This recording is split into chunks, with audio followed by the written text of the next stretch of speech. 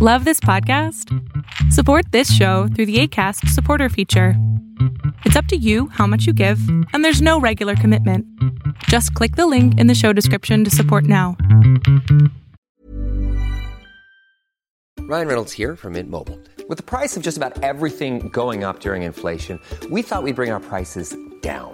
So to help us, we brought in a reverse auctioneer, which is apparently a thing. Mint Mobile Unlimited Premium Wireless. How to get 30, 30, bit to get 30, bit to get 20, 20, 20, bit to get 20, 20, bit to get 15, 15, 15, 15, just $15 a month? Sold! Give it a try at mintmobile.com/switch. $45 up front for 3 months plus taxes and fees. Promo rate for new customers for limited time. Unlimited more than 40 gigabytes per month. Slows full terms at mintmobile.com. Millions of people have lost weight with personalized plans from Noom. Like Evan, who can't stand salads and still lost 50 pounds. Salads generally for most people are the easy button, right? For me, that wasn't an option. I never really was a salad guy. That's just not who I am. But Noom worked for me. Get your personalized plan today at Noom.com.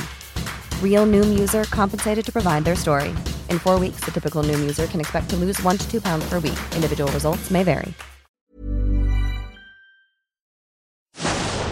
Fiction, science fiction, horror, fantasy, crime, LGBT, thriller. You have now entered the House of Mystery with your hosts, Eric Shapiro, David North Martino, John Copenhaver, and Al Warren. Heard on KCAA 106.5 FM Los Angeles, 102.3 FM Riverside, and 105.0 AM Palm Springs. Now joining us, like we said earlier, we have author and a journalist. I say that because this last book is just incredible, and it really caught me listening to it. There's a lot of parts that were very real to me.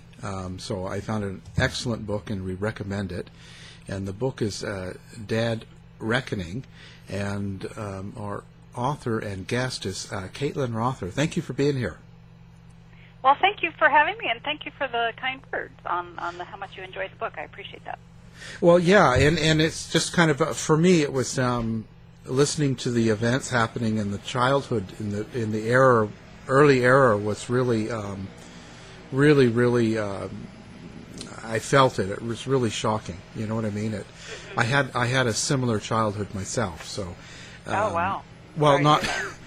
Yeah. Some people say that, and it's like, well, I'm okay. You know, I turned out okay. I made it through it. I didn't feel like going out and killing anyone. So. That's what I was going to say, and you didn't go kill anyone, so that's good. No, we were talking about that before the show, actually, Mike and I, because in a lot of these cases, you know, we look at the childhood and how bad of a childhood they had, and maybe what happened to them, and a lot of places want to blame that on why they turn into a killer. Well, as I discussed in the book, and there's a courtroom scene with a witness, a psychologist who discusses that actually, and says it's really a matter of resilience. And so like Skylar DeLeon's sister turned out to be a phlebotomist and never even really had a speeding ticket. Meanwhile, Skylar ends up, killing 3 people. So. And they grew up in the same environment. And they pretty much, Skylar was older, and they had different mothers, but they grew up in the same environment. But the father was meaner to Skylar, and made Skylar stand in a corner and shoved toothpicks under Skylar's nails for biting them, and told Skylar that he was no good when he was a little boy, and when he was putting on dresses, he made fun of him and said, "If you want to be a girl, I'll treat you like a girl," and stuff like that. Just not good parenting from a federal ex-con, drug trafficker who had guns and piles of cocaine everywhere, and Colombian, drug lords hanging out at the house, that kind of thing. Fun normal childhood. Anyone, I'm sure. You mean it's not? I mean, well, I didn't quite have the drug thing, but I'll tell you, my father was definitely that way, and I was the fourth child, and the older ones were all men, you know, and mechanics and all this sort of stuff, and I was not. I was the thinker, and I wanted to do take music. You know, it was like, oh, we're going to make you into a man, and you know, and the comments were stuff like, well, maybe I'll, you know, pee on you, and you'll at least smell like a man. Oh. That was where. Oh my God. So when I was listening to a lot of it, it was like, oh wow, this is just. I remember this, but like I said, I came out pretty happy. I'm pretty over it. I chose at a certain time to move on with life, to go forward and live my life happy with what I have left, and not hold on to that. Did you find that in cases like this and even others you come across that the childhood has a big effect, or is it just part of the symptom, or where do you place that yourself in the whole? When somebody asks me a question of what do you find in common between, you know, these stories where people turn into killers, what I often say is bad parenting, and that seems to me to be the most common thread. And you know, depending on, it doesn't even seem to matter what type of murder and how they carry it out, but the fact that they are able to murder somebody else, it's you know, I don't mean to be so flip about it, but I just mean that in every single case, and I can describe to you and analyze for you in each case what the parents did wrong, you know, and not, I'm not, you know, the parents maybe didn't know any better, and, you know, in some cases, grew up in a horribly dysfunctional environment themselves, and it's not that they're, you know, bad people. It's, you know, sometimes tragic that it's cyclical, you know, and that they learn bad habits and are brought up in a dysfunctional environment. And in some cases, they're, you know, born into this because there's mental illness, or there's, you know, in this case, Skylar's case, Skylar's mother was using drugs while she was pregnant with Skylar, and continued to use drugs, and I believe also probably while she was breastfeeding, if she breastfed. She didn't sound like the kind of person who would breastfeed, probably did the bottles, but still, there's still going to be drugs in the milk. But regardless of all that, bad parenting, and in this case, even Skylar's father even said, wow, I thought I was bad, and, you know, Skylar turned out even worse than I did. Yeah. Well, you know, and I sort of put it to that. Your father, like mine, I don't think he wanted to be that way. It was just how he was created. You know, so it's just kind of you're right, it's cyclical. It's something they pick up. But, you know, anyway. I have one more thing I just wanted to add one more thing. Sure. The other thing, which is a little bit of a sensitive topic, and probably a controversial thing, but I've kind of come, after all these years of covering and following this case, I've been a professional writer and journalist. I don't want to date myself, but let's say 32 years. That's a long time. Wow, you started when you were 10. Yeah, thank you. And an author for, you know, 15, 16 years of that. And so this case I've actually been following longer than any other case ever. I was in newspapers, and, you know, you don't stick with cases generally that long when you're in a newspaper story because you write it and you get out. But with these books, sometimes they take a while to get to court. But this one, I've come to kind of a different perspective over time, and learning about, not just about Skylar, but just about gender dysphoria in general, and reading up on some of these other inmates in other states that helped contribute to the court precedents that got us to this point where in California now, transgender inmates are able to apply for taxpayer-subsidized gender confirmation surgery.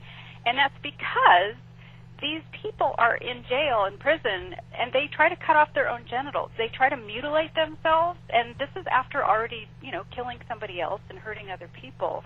And so a lot of people don't feel sympathetic, but in fact, these people are really messed up, I mean, emotionally. And so, I mean, I don't think a lot of people want to think about this, but the fact of the matter is the reason that the court decisions came down is that they've really had to accept that gender dysphoria is a severe condition that causes extreme emotional distress. These people try to kill themselves, they try to mutilate themselves, and they, can hurt other people too. But the reason that they end up getting these operations now, at least in California, not very many are approved, but they can get them, is because it's such a serious disease. And in the courtroom, it's always, these people are evil, and there's no room for any mental illness or any kind of other disorder that it comes out of a medical book, because, this is all very controversial. People don't want to think about this. People certainly don't want their taxpayer dollars used for this. But it's the Constitution that these inmates must get, quote unquote, adequate medical care, and that's the heart of all this. But I've kind of come to look at it differently. Like, part of the reason that Skylar DeLeon likely killed these people is, partially at least, stemming from this disorder, gender dysphoria. Well, I think it's interesting that you brought that up, because it is part of the motive, and maybe you could help the listeners by explaining a little bit about what the crime actually was and what their scheme was, because reading about it, it's almost difficult to believe until you actually realize it's true. And the reason that that I want to explain this, I want people. I'm just going to preface my comments with this. I am not being sympathetic to Skylar DeLeon. I don't want anyone to think that. Skylar killed 3 people. They were, by all accounts, super sweet, innocent, genuine, happy people. They were innocent. They didn't deserve this. I'm not in any way trying to excuse Skylar's behavior. I am just trying to explain it. So, right. Tell us about the crime, because it does. The motive plays a pivotal role in that. So Skylar, now this is a little bit tricky. I want to kind of get this out of the way. Skylar, during this whole case, was a he. Skylar had, wanted to get this surgery, but was still identifying as a man. So it's kind of tricky in an interview like this, because as of a couple months ago, Skylar is now legally a she. So she's on hormones, living in a men's prison at San Quentin, but Skylar is now a she. So, and the proper journalistic approach to this is to call Skylar a she. So if I flip back and forth, it's difficult, because for the whole book that I wrote originally, because this is a reissue and there's 30 pages of new material, because there have been all these breaking news developments and interesting changes at the state level in these prisons with regard to how they treat transgender inmates. But so if I go back and forth, that's just to kind of explain that it's kind of difficult as I'm telling the story. But so the crime, Skylar wanted to have this operation. Skylar was married to a woman named Jennifer Henderson DeLeon, and they had one little girl together, and Jennifer was pregnant with a little boy, and Skylar and Jennifer were about $100,000 in debt, because they were just these crazy spenders, and they didn't earn any money. Skylar didn't know what to do with himself at the time, because all he ever learned from his father was how to lie and cheat and to steal, essentially. Dad was moving around the whole time Skylar was growing up, so he didn't really get a good education. They were always trying to stay ahead of the cops. So all Skylar knew how to do was to steal money, and in this case, he'd already killed one person, which the detectives learned as they were in the middle of this investigation, that he'd already killed one person a year earlier, someone he'd met in jail while he was on a work furlough program, took the guy down to Mexico, slit his throat, left him by the side of the road to bleed out after taking $50,000 from him. Mm-hmm. So that, he's capable of this. Jennifer knew that. He bought her a ring, and they paid off some debt. So here we are a year later.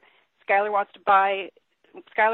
to get a boat and have some kind of charter business, and so he and Jennifer work out this whole scheme to get this boat, pretend to be buyers, take them out to sea on a sea trial, to supposedly to test out the boat, take them down, handcuffs, tasers, make them sign power of attorney documents, tie them to the anchor, through the anchor overboard with Tom and Jackie attached.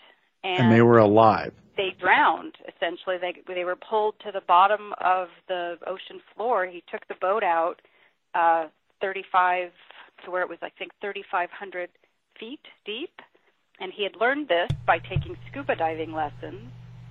And basically told them, if you sign these power of attorney documents, we'll let you live. But then they blindfolded him, gagged him, and then, tied them to each other, and then threw the anchor over, and then they died. And it's, the most heinous, most horrible imaginable way to die, honestly. I just think it was so brutal, and he had, no remorse at all at the time, according to the witness who testified against Skylar and Jennifer. And to get into that issue of how cold-blooded they were, can you tell us a little bit about the ruse they used with the child when they came to the boat? So Skylar had come out to several times to meet with Tom and Jackie, and I guess early on, kind of felt that they weren't really on board with trusting Skylar. Skylar said, "Well, I was a child actor. I made a bunch of money being on Mighty Morphin Power Rangers, and let them believe that he was one of the original Power Rangers, which he wasn't. He had 2 non-speaking roles because he couldn't remember any of his parts, any of his words, any of his lines. So basically, and he didn't have any money. He was in debt. So basically, in order to gain their trust, he called Jennifer, and Jennifer's pregnant. She brought down their daughter in a stroller, and here she's pregnant. And he says, "Here's my wife," and so Jennifer, got into conversation with Jackie, and Jackie had a motorcycle accident with her first husband, and the motorcycle accident killed him and badly injured her to the point where she wasn't able to have children of her own. So, they just basically used their trust to basically make them believe that they were people, that they weren't. And just a normal family. People purchasing, that they were going to go live the American dream and charter out this boat, live on the boat. So and the ironic thing is that Tom was a retired probation officer. Mm-hmm. But the people that he had worked with were not killers. He had worked with the very small-time, the small-time crooks. So I guess he didn't really know what he was dealing with. And the other thing about Skylar is, I didn't even realize this till I saw Skylar on TV, but this was right before the sentencing. After the conviction and before the sentencing in 2009, Skylar went on TV, was interviewed by Dateline, 48 Hours, a bunch of different shows, and had this really high, effeminate voice. And what people said was they just had no idea that Skylar could be so dangerous because, Skylar seemed so harmless and charming, Well, and that's really part of the most frightening aspect of this, where you're talking about the cold-blooded nature of them, tying them to the anchor and throwing them overboard. I remember hearing about this story when it happened, but I kind of had forgotten about it. So preparing for this, I was, I couldn't get that out of my head afterwards, after I had read that. And you actually interviewed Skylar. And I read something that you wrote. 4 times at the Santa Ana jail, while Skylar was still presenting as a man, couldn't stop talking about wanting to cut off his own penis. And then I went and interviewed Skylar while she was now up in death row, and I was locked into a cage, in a visitor's cage with Skylar for 2.5 hours, and they took the handcuffs off her and locked us in together, and I was a little freaked out by that. That's why I wanted to ask you, because you had written in there that you said you were worried that the pen you were writing with or the spoon that she was eating with would end up in your throat. And usually when I hear somebody say something like that, it sounds kind of melodramatic, but with this situation, that person is, you don't know what that person's capable of. Right. They did the worst. So basically, the way that it works is, you go to visit somebody. I got in touch with Skylar through somebody else who's on the outside, who's also mentioned in the updated portion of the book, William Harder, who was a memorabilia dealer and was visiting Skylar and had some kind of bizarre sexual attraction to Skylar. I don't even want to go into the background of this person, but anyway, posted pictures of himself with Skylar on Facebook, and somebody pointed them out to me, and I couldn't even figure out where Skylar was in the picture because there was this woman in the picture with William Harder, and I said, oh my God, that's Skylar. I couldn't believe it because Skylar had her hair over in a side ponytail and was smiling and looked so happy and didn't really look anything like what she'd looked like before because previously she had been a bodybuilder and, you know, in good shape and looked like a man, you know, and now there's no beard and a little mascara and the side ponytail thing. You know, that's what threw me. I just couldn't figure out what I was looking at. And I just went, oh my God, wow. So anyway, this guy said, well, you know, Skylar wants avocados, so bring enough money to buy Skylar food. So I'm like, okay. I mean, it was a little bizarre. So and they're not allowed to touch money. So before I went in, I went and bought the stuff because that was the agreement to go. Because, you know, you're meeting them during a lunch period. They don't get to eat. So, to be a good human being, you buy somebody food just like you buy somebody a cup of coffee. And anyway, but in the process, I had to bring in this plastic fork spoon called a spork so that Skylar could scoop out the avocado because otherwise how do you get it out, right? I had to buy the quesadilla for the avocado to go on. And so I was worried I basically said, well, I'm not bringing in the plastic knife, that's for sure. I mean, I'm not that, but maybe the spork, would be harder to really get into my neck or into anywhere. I don't know. Yeah. I don't mean to be polite about it, but this is literally what went on in my mind.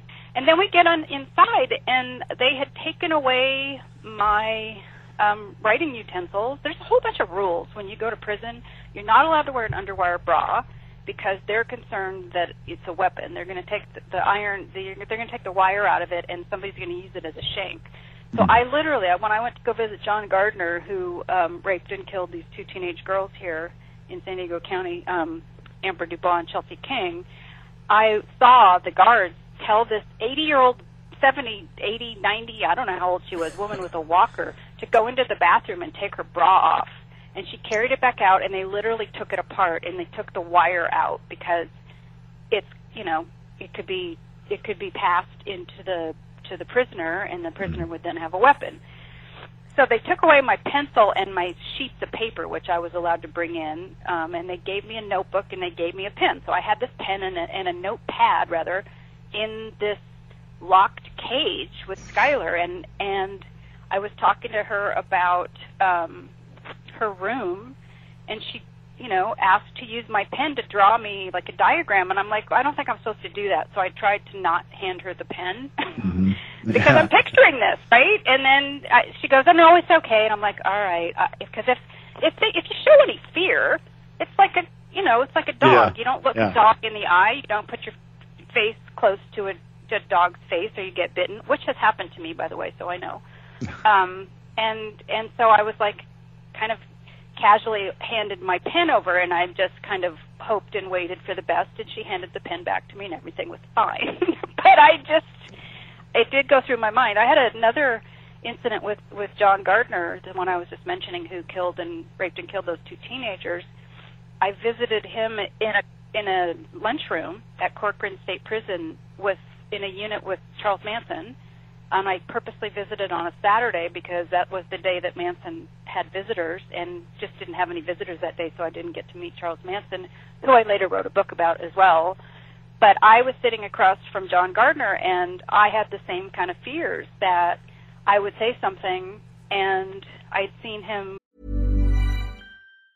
If you thought the only way to get a more defined jawline with natural-looking results was through surgery, think again. Juvederm Volux XC is a non-surgical injectable gel filler that improves moderate to severe loss of jawline definition and can help you achieve natural-looking results with little downtime. Even better, this improved definition lasts up to 1 year with optimal treatment. No maintenance required. Improve jawline definition for a smooth, sculpted look with Juvederm Volux XC. For important safety information and to find a licensed specialist, visit Juvederm.com. That's JUVEDERM.com. Not for people with severe allergic reactions, allergies to lidocaine, or the proteins used in Juvederm. Common side effects include injection site redness, swelling, pain, tenderness, firmness, lumps, bumps, bruising, discoloration, or itching. There's a risk of unintentional injection into a blood vessel, which can cause vision abnormalities, blindness, stroke, temporary scabs, or scarring. Talk to a licensed specialist to find out if it's right for you.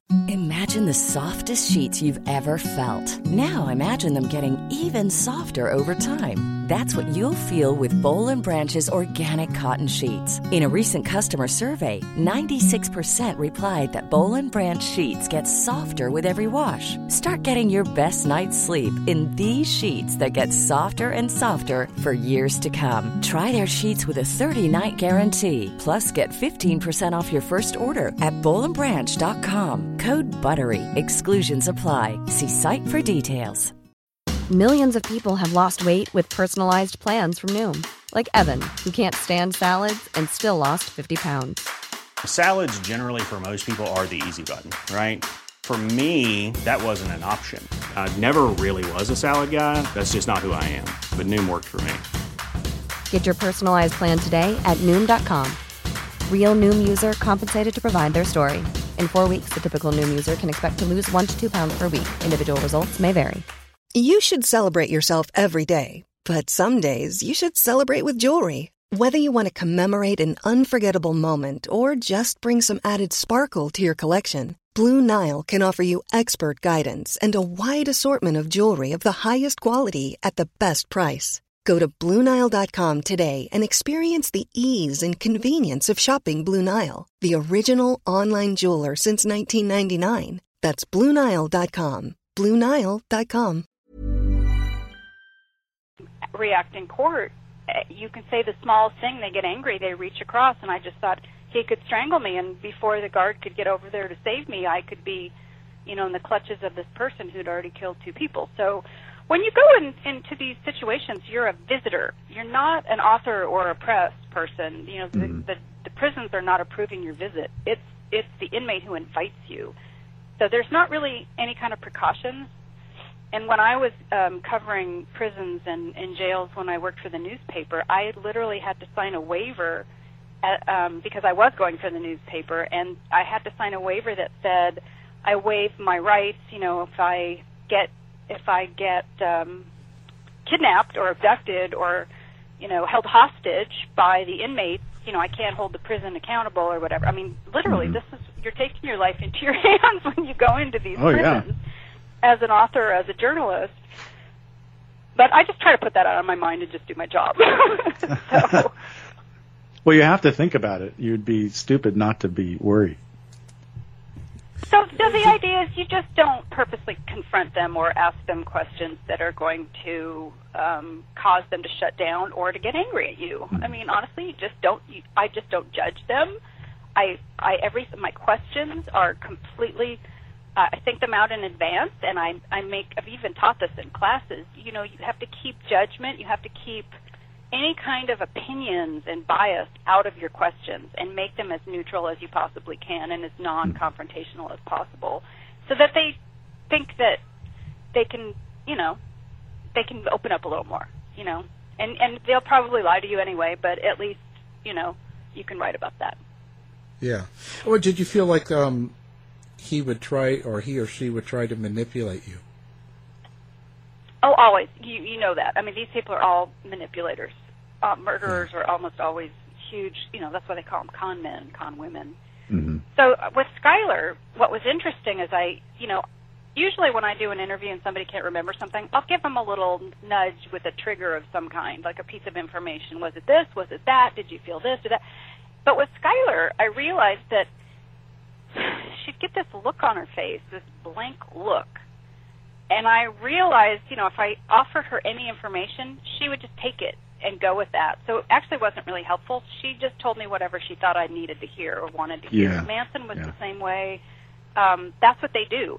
They basically use whatever information you're giving them and kind of turn it around to give you what they think you want to hear, which is not what you want to hear. You want to hear what they have to say, but they're trying to please you, or they're trying to impress you, or they're trying to con you, or they're trying to, make you believe that they're good people, or they're victims. That's another thing they try to do. So. Yeah, and that's part of the con, is to figure out the best way to get to you, what will influence you. Right, and what was interesting about Skylar is there were times when she'd get this blank look, and what that meant was, I think, she couldn't figure out what I wanted to hear. Mm-hmm. So it wasn't like she could just answer the question. She didn't know how to answer some of these questions, because I just don't know if she was capable of forming emotions for some of these questions. There was like some sort of blank void in that part of her consciousness where she wasn't able to figure out what I wanted to hear, and she didn't know how to answer it because she didn't have any kind of way to formulate a thought in that way. It was kind of odd. I mean, that's different. She was different in that way than anyone else I've interviewed. And I'm sorry, I'll go ahead. I was just going to say, when you come to Skylar's pregnant wife, Jennifer, how did this affect their relationship? Like, what did Jennifer know and not know? And right. Well, the interesting thing to me was what was the dynamic between them. So whenever I have a case like this where you have a couple who are together committing a crime, somebody's got to be in charge. Somebody's got to be the mastermind, right? Now, what was interesting, prosecutors can change their story with different juries, and they purposely severed these two so they had separate trials, which means that in each trial, the person who's on trial is the mastermind. It's the person who's dominant, right? Yeah. And so the jury doesn't know what the other jury was told. So when comes to me writing a book, I just try to tell the truth, and I report what was said in court and what the strategy was and what the prosecution's theory was that they presented. But at the same time, I want to know what really happened. And that's what I want to tell my readers, and that's what I do. So for me, one of the very first questions that's at the heart of this story was, who came up with this, and how did they do it? And I think it's pretty clear that Jennifer knew what was going on. And even if she didn't know everything, she knew enough. And that's pretty much what the prosecution said as well, that, okay, where did the $50,000 come from a year ago earlier when this person was killed in Mexico? Where did Jennifer think the $50,000 came from, out of the blue, that she'd get a $10,000 diamond ring out of it when they were in so much debt? She had to have known something was up, right? And then she was the detectives, have phone records that showed that every time Skylar did something, after, for example, taking Tom and Jackie and putting them in handcuffs and overtaking them and tying them up, and he went up and set the GPS for that place out where I said it was 3,500 feet deep, called Jennifer. So with each, and they could see, they did a lot of cross-checking forensically with this different technology, and that's how they tracked out everything that happened. So there's mapping that they can do with the location of the cell towers that the signal's pinging off in a certain time with the phone call, and then with the GPS being set, and they saw that he was checking in with her at every single point. There were 15 times that he called her that day. And the year before, when he killed the other guy, there were 17 times that he called her, and that's more than he normally called her. Yeah. So they were able to show that they were talking. There was also, when they created the power of attorney documents on the computer, there's a file that's created, there's a time when that file is created, and then there's a time when it's amended, and then there's a phone call that then correlates with that, and then there are changes to the file made, and so and it was a phone call between them, so they're talking the whole way through, and so he's reporting back to her, I just did this, Obviously, we don't know exactly what they said, but it doesn't look so good in court, so we can assume that that's what was happening. And they admitted their guilt. No, I wouldn't say that. Jennifer never did. Okay. But with in Skylar's case, he was up for the death penalty and Jennifer wasn't. So, in order to try to save his client's life, Skylar's attorney made the decision to concede guilt in the guilt phase of the trial. So there's two phases to the trial. There's the guilt phase, and then there's the death phase. So if the jury finds that the defendant is guilty, they then move to the death penalty phase of the trial to determine whether or not the defendant will get the death penalty. And so in order to try to present all this mitigating information about Skylar's abuse in childhood and horrible father and blah, blah, blah, he felt that it was a smart tactical decision to concede guilt. Now, when I interviewed Skylar said, well, you know, that was Gary's decision. You know, Skylar says, well, I didn't actually, you know, he didn't really actually admit anything, and he didn't really kill the guy in Mexico. That was somebody else, and you know, there's more information that I wasn't allowed to talk about. Blah blah blah. So yes, technically he conceded guilt, but it was the attorney. Yeah. So, and I said to Skylar, is there anything that you're going to want to say at the sentencing to this family of these people? You know, and I had to word it in such a way, as I said, to not be confrontational and, you know, not be judgmental, but try to at least get some kind of an answer. Do you feel bad about this? You know, and I get this kind of blank look. So there was no remorse there, and, you know, and that's different from, say, John Gardner, who raped and killed these two teenagers, and he said to me when we sat down for an interview that lasted 5 hours, he said, you know, ground rule, I don't want to talk about what I did to these girls. I just don't think there's anything good that would come out of that. But he did cooperate, and so did his mother and family, to try, because he knew he should be in jail, in prison, knew that he'd probably kill again, and that he was where he belonged, and that he did admit to it, and for that reason didn't go to trial, didn't get the death penalty. So, you know, sometimes killers do have remorse, or at least have regret, and that's the whole distinction between, you know, do they really feel these things or not, or do they know right from wrong, and or are they just upset they got caught? Or are they upset they got caught? Yeah. But I think, you know, John Gardner really, you know, knew he did wrong, and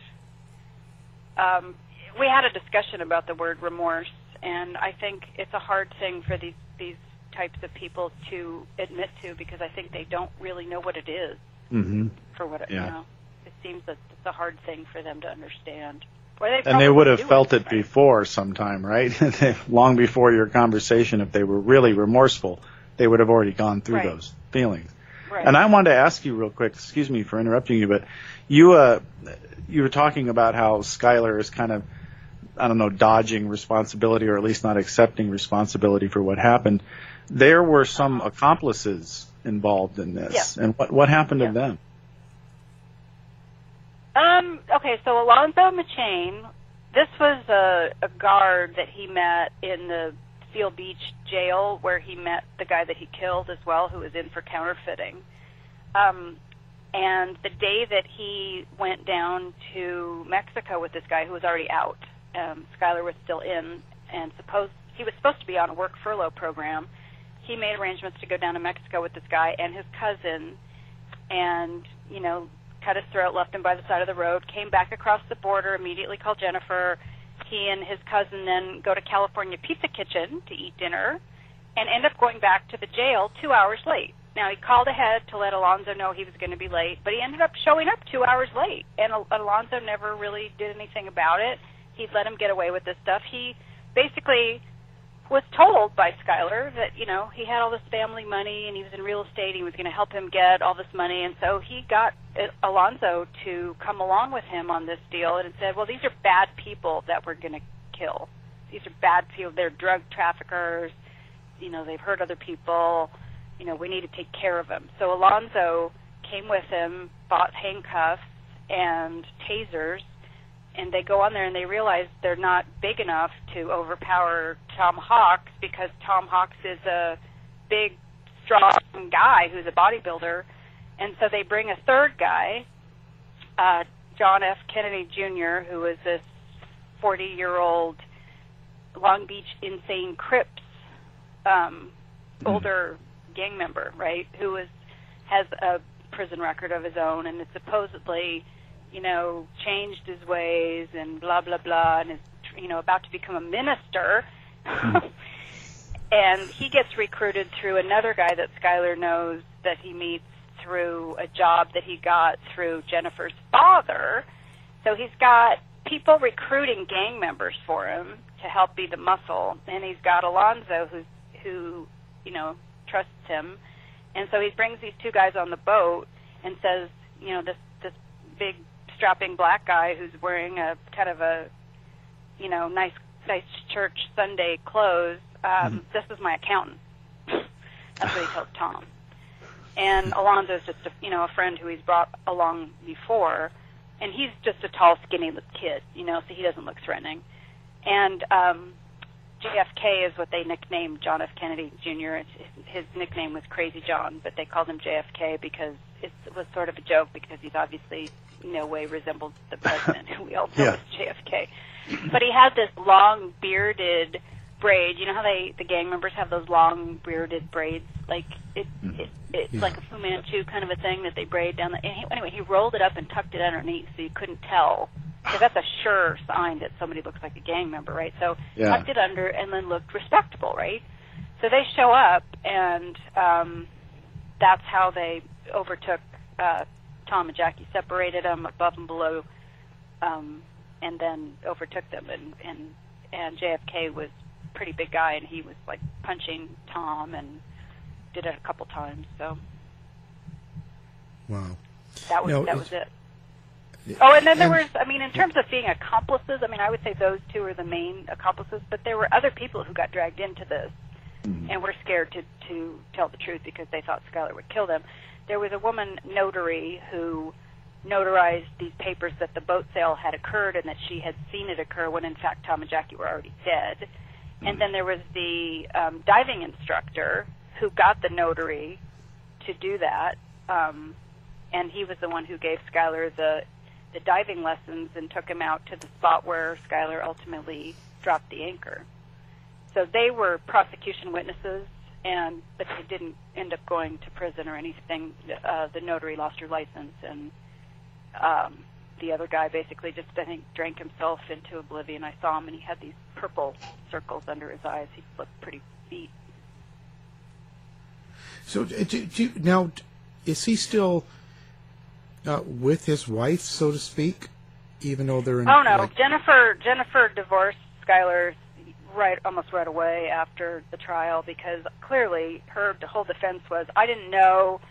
Her attorney said, she was scared. When she did find out what was going on, it was too late, but it was after the fact, and she was scared to leave, and she didn't know the whole time. And then when she found out more that there was more to it, then it was after the fact.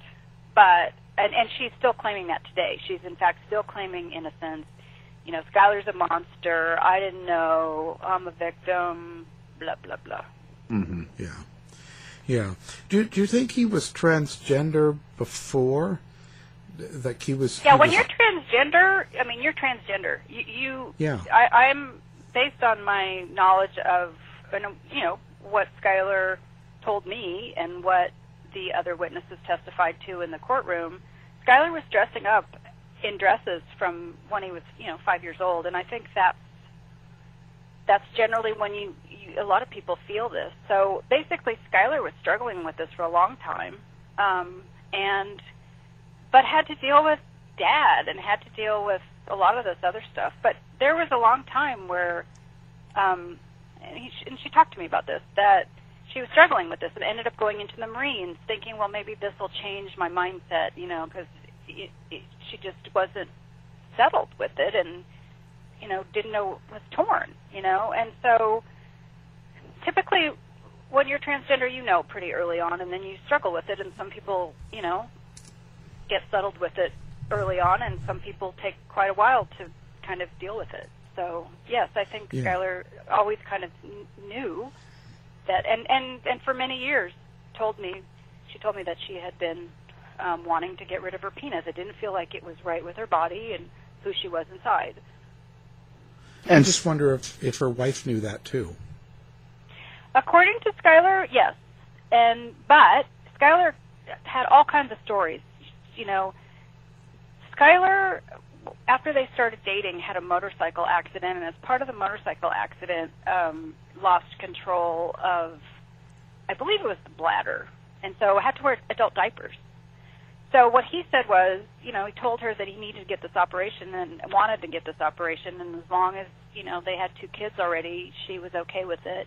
And he also told her that, different stories, who knows whether he actually told her these things or not, but according to him, she told her that she had, some kind of cancerous uterus or something that had to come out, and then there was the story that the incontinence problem would get solved as part of this operation, and that seems maybe, I don't know if that's true or not, if it's medically accurate, but it would seem like that would be a good, believable thing, that if I were Jennifer, I would understand. I mean, who wants to wear an adult diaper, right?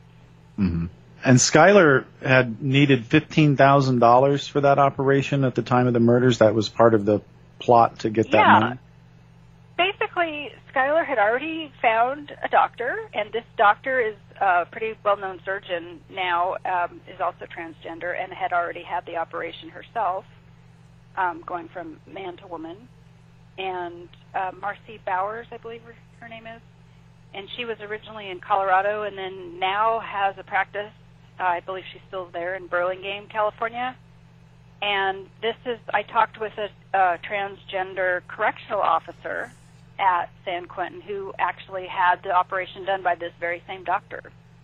So Skylar put down $500 deposit and needed $15,000 to actually have the surgery. And before you can have the surgery, there's a lot of stuff you're supposed to do. So you're supposed to be in therapy, you're supposed to be taking hormones, you're supposed to actually dress like a woman, you're supposed to present as a woman, I think for 2 years at least. And so Skylar wasn't doing that. So Skylar was pretty torn with all of this, I think. So it wasn't, Skylar's a messed up person, obviously. Yeah, what a crazy story. Yeah, very my crazy. word. And the other thing is, the prosecution did not really make this whole transgender surgery thing a big part of the case. In fact, it was almost not part of the case. The prosecution pretty much was saying it was just greed. Because, like I said, in the courtroom, these killers are evil. Killers are not mentally ill, ever. They're evil, and that's it. It's just very black and white. And so I always thought that it was kind of strange looking back that Skylar's attorney did not present any kind of mental health examination or any kind of results from that. And I asked why, and I was basically told we just didn't think it would help our case. I think because there were findings, that would show probably that, there was some kind of sociopathy there and, lack of remorse and all kinds of other stuff. I asked Skylar, what are your diagnoses? And she came back with this list. This was when she was still at the jail. And I looked them all up, and they actually did seem to fit. And I came back the next week, and she said, oh, my therapist wanted me to tell you that, these are, she read me some slightly different ones. And I'm like, okay, well, they fit, though, because I went and checked them out. And they're listed in my book. I can't remember them all, but there were a number of them. So, wow. And she also was epileptic when she was growing up, and so a number of issues. Yeah. Well, great book and great story, I'll tell you. Do you have a website for people to find you or anything like that? Yes, I do. It's CaitlinRother.com. HTTPS www.CaitlinRother.com. And I have a blog as well on the website. Lots of other fun stuff to look at. Lots of photos. I'm on Facebook, I'm on Twitter, I'm on Instagram. All over the world. Okay, great. I'm everywhere. We'll have that linked up, actually, on our website so people listening can do one click and pick up the book and go to the website. Awesome. Wow. Great story and great work. And the book is called Dead Reckoning, and our guest and author is Caitlin Rother. Thank you. Thank you so much for having me on. Appreciate it. To find out more about our show, guests, or to listen to past shows from our archive, please go to www.houseofmysteryradio.com. Show's over for now. Was it as good for you as it was for me? Well, Good night. This has been a production of Something Weird Media. I'll be back.